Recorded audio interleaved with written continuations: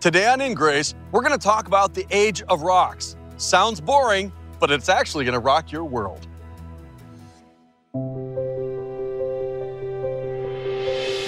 Welcome to InGrace with Jim Scudder Jr. He is the senior pastor of Quentin Road Baptist Church in Lake Zurich, Illinois, as well as the host of InGrace Radio and TV. Hi, this is Pastor Jim Scudder Jr., and today on our very special Friday and weekend edition of InGrace, we are going to talk with a PhD scientist, Dr. John Baumgardner. Dr. Baumgardner is an expert in the area of radioisotope dating methods. A lot of people have misinterpreted the decay rates of radioisotopes, and they have said that because of that decay rate or the lack of certain elements in the rock, that the Earth has to be millions or billions of years old.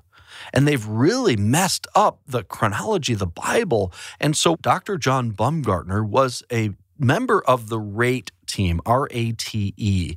And that was a team of people that were looking at the radioisotope dating and trying to figure out what in the world is going on here, because they recognize that most of the Earth's igneous rocks do contain millions to billions of years worth of nuclear decay products. So they're trying to figure out why that is when the Bible indicates the Earth is much younger, 6,000 to 10,000 years old. So I think you're going to really love my sit-down talk with Dr. John Baumgardner about radioisotope decay. And you'll learn something today, I think, that will really help you understand how to answer people that say the Earth is millions or billions of years old and not the biblical age that the biblical chronologies indicate. So you're going to be blessed today as you learn all of this. Now, let me tell you, right before we go to our interview with Dr. John Baumgardner, let me tell you about a very special video series that I think you should get that relates to what we're talking about today. It's called Dinosaurs That Destroy Evolution. And we filmed this dinosaur dig amidst all sorts of crazy things happening, including a forest fire. And in that dig site, we find dinosaurs that should not have lived together, all intermixed in the same layer. Well, that tells you there's something wrong with the so-called dating methods. And so you're going to really enjoy this two-part video series, Dinosaurs That Destroy Evolution. This is my way of thanking you when you give a gift to InGrace, making sure more people hear the gospel through our media ministries. Contact us today at 1-800-78-GRACE or go to ingraceradio.com to make your gift. If you'd like to send a check, you can send it to InGrace, P.O. Box 9, Lake Zurich, Illinois, 60047. If your gift can be $35 or more, let me send you two more great video adventures series. One is called Origins, a tour of the Institute for Creation Research's museum in Dallas, Texas, by Frank Sherwin. And we had another Creation Museum tour. This was the Creation Evidence Museum in Glen Rose, Texas, with Dr. Carl Ball. That video series is called Irrefutable Creation Evidence.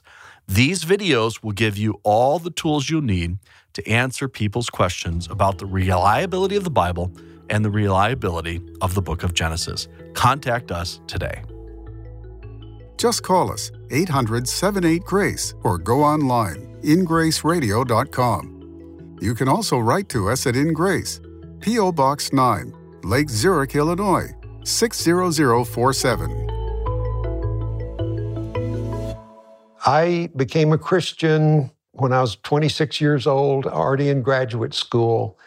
And, one thing led to another. I became very sensitized to the importance of the early chapters of Genesis. I'm very gripped by it, and realized the need for those chapters to be adequately defended by the Christian world. I felt God calling me when He showed me that the flood had to be significantly a tectonic catastrophe.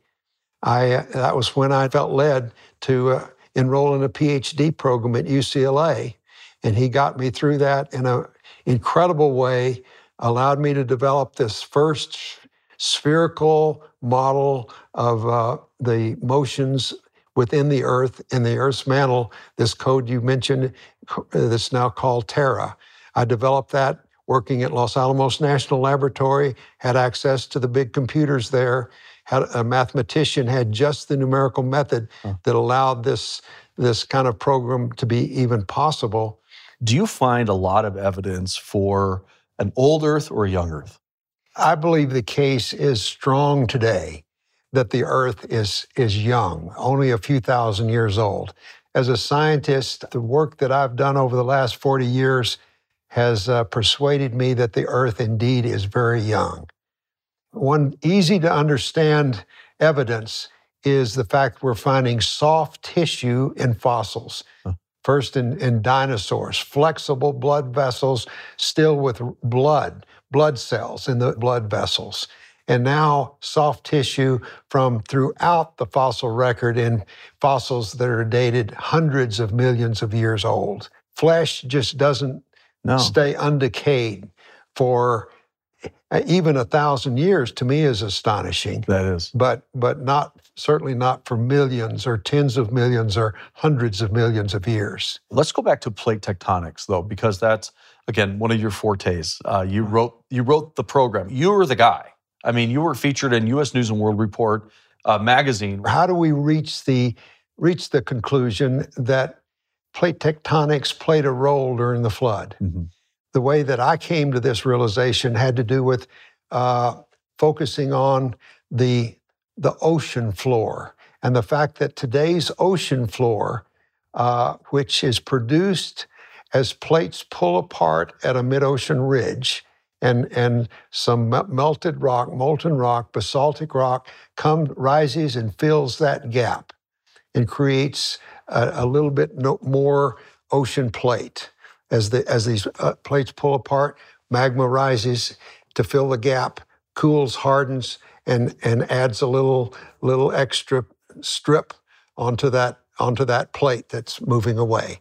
As we look at the fossils on the seafloor, even the isotopes in these rocks, everybody, creationists and evolutionists together, conclude that the ocean floor today is younger, all of it is younger than much of the continental fossil-bearing rock record. Okay, so there is movement today of these plates, but it's very slow. You said it was about the speed of your fingernail growing. That's right. So, but you're talking about catastrophic plate tectonics, meaning during the flood, you believe that the Earth's plates were moving at miles an hour? At a few miles per hour, on the order of maybe 5 miles an hour. Which is unbelievable. We can imagine something moving at that speed, 5 miles an hour, but it represents a speed about 1 billion times faster than the plates are moving today. A logical question is, how could that possibly happen? Right. Well, it turns out that laboratory studies show that the minerals in the mantle, when put under stress, weaken. It's surprising to find that they can weaken by a factor of as much as 1 billion or even more than 1 billion. It becomes weaker. And so if you have regions of cold material and denser because it's colder in the mantle with gravity acting on it, you've got the potential, if things weaken with stress, but potential for a runaway situation. In other words, as this blob, cold blob, dense blob starts to sink, the stresses around it increase, making the region around it weaker. That allows the blob to sink faster, makes the stresses higher, allows the blob continues to speed up, and then run away. So this global plate tectonic model would have explained the mid-ocean seam and the ridge, and it would have also explained the fountains of the great deep, meaning these jets of water. Maybe go into that for a second. How would that have contributed to the flood? Okay. Just inherent in this model, you have the tectonic plates moving rapidly apart. Yeah. So you have a lot of molten rock in direct contact with seawater at the bottom of the ocean. And what happens is that water is essentially very quickly, almost instantly converted to steam. At those temperatures and those pressures, that steam is converted into a steam jet, supersonic steam jet, entraining liquid water in its fringes and carrying that water high into the atmosphere. How high? Into the stratosphere. And then that liquid water falls back as rain. The mantle, they've been able to seismically get temperatures of it? Get basically, it's called seismic tomography, using earthquake waves to basically obtain a 3D image of the structure of the inside of the Earth. And what did that show you that, again, fits in with what we're talking about with the catastrophic global plate tectonics? What these images show is a ring of cold material roughly around where the subduction around the Pacific would have taken place. At the bottom of the mantle, the very bottom, just above the core, a ring of material. And its seismic speed is so high that if that's due to a temperature difference, it means that material is about 5,000 degrees colder than adjacent material, which appears to be the hot material that had been next to the core mantle boundary that's been squeezed up, sort of like toothpaste, in the middle of the ring on each side of the Earth. So that's telling you what? That the crust coming in that was cold has gone down into the mantle and it's still at the temperature, very close to the temperature of this cold layer that we have at the Earth's surface today. So it fits with what you're thinking, but that doesn't fit the centimeter to a year subduction that we see today. No. So again, it fits the biblical flood model. Right. It means that material had to have gotten down there very recently. Otherwise, it would have been heated up, and you wouldn't see that temperature difference.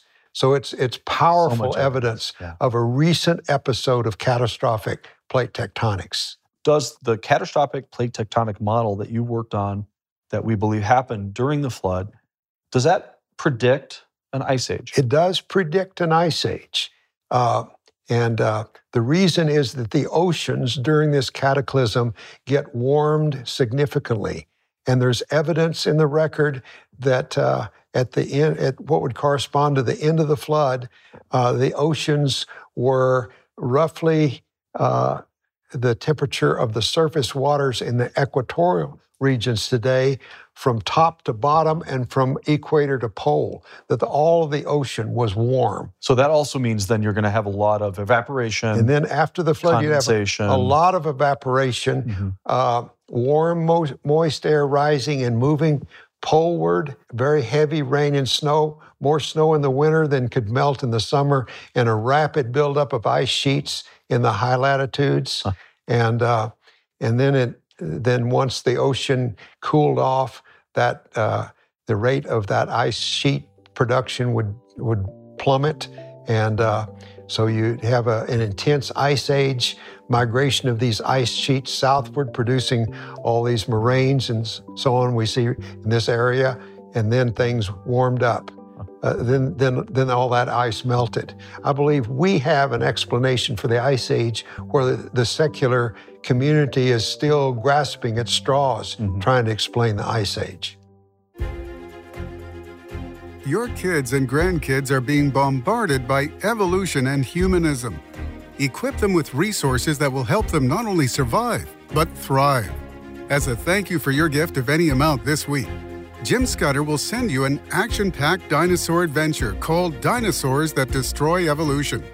When your gift is $35 or more, you will receive 2 more exciting video adventures: Irrefutable Creation Evidence, a behind-the-scenes tour of Carl Baugh's fascinating Creation Evidence Museum in Glen Rose, Texas, and Origins, Creation or Evolution, a walk through the incredible Institute for Creation Research Discovery Center with Frank Sherwin. To make an investment in grace, call now, 800-78-GRACE. Go to ingraceradio.com or write to InGrace. Again, that's 800-78-GRACE, ingraceradio.com, or P.O. Box 9, Lake Zurich, Illinois, 60047.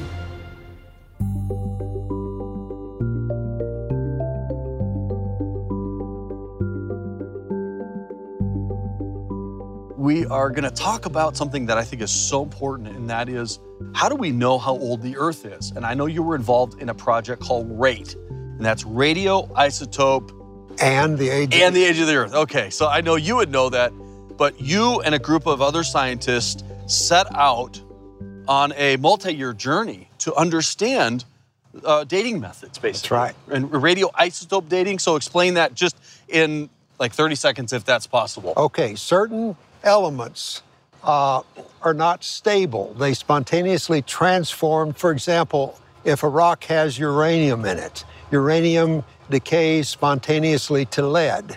So if you take that rock, measure the amount of uranium, measure the amount of lead, know what the rate of transformation is, you can back out an age for that rock. Some of these dates are coming back at millions of years, but the Bible tells us that the Earth isn't that old. That's right. Because of the genealogies from Adam to Abraham and other things. We don't believe the Earth is that old. No. So what is then the key? What is the answer? What did you guys figure out? All right, well, that was our charge. That was what we were tasked to figure out, to come up with the answer. Why these methods give ages from millions to billions of years, while the Bible, the Scripture, very plainly, clearly indicates that the Earth's age is only a few thousand. Well, I'm excited to hear more about this, the age of the Earth, how different the biblical view of this is than mainstream science. We should be able to find answers to any question. Right, exactly. Okay. And it's exciting to be finding these answers. Amen. I can't wait to sit inside with you and discuss all this in more detail. Okay. Let's do it.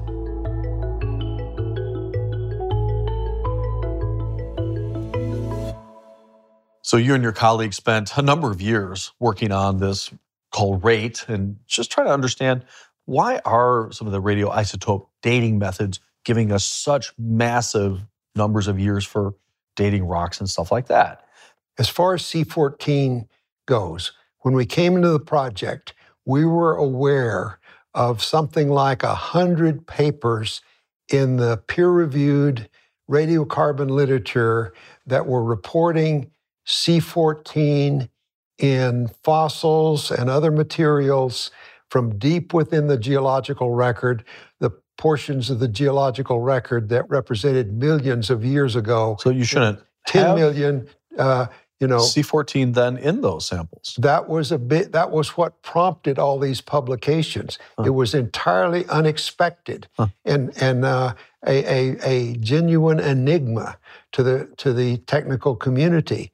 Where could this much C14 possibly come from? How much time should there be until there's no carbon-14 left in that fossil? Okay. Well, first of all, there's only a tiny amount of C14 in living things today. Okay. It basically reflects the C14 level in the atmosphere. And plants take in the carbon dioxide to make their tissues through photosynthesis.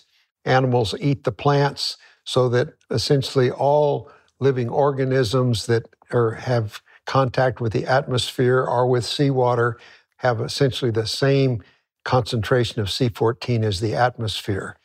And that concentration is about 1 atom of C14 to every trillion atoms of C12. Oh, okay. Okay, so it's a tiny fraction to start with. And so that corresponds, at the half-life of 5,730 years, a date of 100,000 years. Got it. If it's supposed to be 1 million or 100 million, and it still has carbon-14, something's really off on this. Yeah. And that's what you guys found. So what did you study? How did you then study the carbon-14 issues? Right. So we got 10 coal samples from the U.S. Coal Repository at Penn State University. We sent it to what we deemed to be the best C14 lab in the world, and we requested their highest precision analyses, which means making multiple runs on each sample and looking for any deviation, any hint there was any problem. And so we got the absolute best analysis that was possible. And you got the reports back. Got the reports back, got the C14 levels they reported were exactly in the range that was already documented in the peer-reviewed literature. So you're talking about, instead of millions of years, you're talking about just thousands. And roughly so the dates? These 10 samples, the average was 49,000 years. Okay, so radiocarbon years. So we would expect all the coal deposits to be a result of the flood, which coal is like tree bark, right? That falls down and gets compressed under pressure and forming these seams. So we would say that's a result of the Noah flood, and that would be around the date age that we would expect it to be. It's older than we might expect, I would say, but we don't know what the C14 levels were before the flood. So you think the C14 levels might have been a little higher pre-flood? Based on other work we did, I believe most of this C14 was produced by a rapid nuclear decay during the flood itself. Got it. That it's not from original Atmosphere. C14 that existed before the flood. Got it. But either way, you're still so much closer than the evolutionists. Yeah, but the fact remains, we verified that there's C14 where it should not be. Yeah. Okay, and then also I think you had studied carbon-14 in diamonds. Yeah, and actually in that same batch of samples, the 10 coal samples, we included a diamond just to see. And lo and behold, it came back that the lab detected that there was C14 in that diamond. So you've done all this work and you've spent a lot of money, I think probably over $1 million to do all these studies. And the results are available for people to look at, again, proving that this Earth isn't millions or billions of years old, but much younger. You guys did very good science, and you came up with conclusions that match with the Bible and the creation account. Appreciate all that you've done, Dr. John Baumgardner, and God bless you for all that you've done. Does it really matter if a rock is 2 million years old or 2,000 years old? Well, it does. Here's why. Because the age of the earth is a central feature of the Bible. Although the Bible doesn't say exactly how old the earth is, the Bible does say via genealogies that the earth isn't millions of years old. There's no way that evolution could be true and millions of years could be true. And the reason is because death followed sin. And you couldn't have death and then sin, as evolution suggests. No, we aren't millions of years old on this earth. We didn't evolve. We came about by a creation, by a creator God who loves us. We were born with a sin nature and we sin. Our sin separates us from God. I think if we understood how holy and righteous God is, then we would finally understand how terrible and awful sin is. Sin separates us from God. So what are we going to do? Well, God created us for fellowship, so he took the initiative and sent his only son, Jesus, to die for our sins on a cross. He rose again the third day. And the greatest message, the message of hope, is this, that God loves you, Jesus, the Son of God, died for you, and if you will put your faith in him, you will be saved from your sin. You will be back in fellowship with God. You will not spend eternity separated from God in hell. You will be with God forever in heaven. That's the greatest news. I get such joy every time I share that, and I hope that you have put your trust, your faith in Jesus Christ. It's a one-time decision where you say, I'm a sinner, I can't save myself, but right now I put my trust, my faith in Jesus, the one who died on a cross for my sins and rose again. I believe in him. And if you will do that, the Bible says that you are saved. Your kids and grandkids are being bombarded by evolution and humanism. Equip them with resources that will help them not only survive, but thrive. As a thank you for your gift of any amount this week, Jim Scudder will send you an action-packed dinosaur adventure called Dinosaurs That Destroy Evolution. When your gift is $35 or more, you will receive 2 more exciting video adventures: Irrefutable Creation Evidence, a behind-the-scenes tour of Carl Baugh's fascinating Creation Evidence Museum in Glen Rose, Texas, and Origins, Creation or Evolution, a walk through the incredible Institute for Creation Research Discovery Center with Frank Sherwin. To make an investment in grace, call now, 800-78-GRACE. Go to ingraceradio.com or write to InGrace. Again, that's 800-78-GRACE, ingraceradio.com or P.O. Box 9, Lake Zurich, Illinois, 60047. Thank you for joining us on InGrace Radio with Jim Scudder Jr. InGrace is a member of the Evangelical Council for Financial Accountability. Our goal is to share the light of Jesus to a darkening world, helping you find hope, gain purpose, and be a light. You can be that light today by joining our mission to spread the gospel around the world. Just call us 800-78-GRACE or go online, ingraceradio.com. You can also write to us at InGrace, P.O. Box 9, Lake Zurich, Illinois, 60047. Tune in next week as we continue to explore God's Word and His world on InGrace Radio.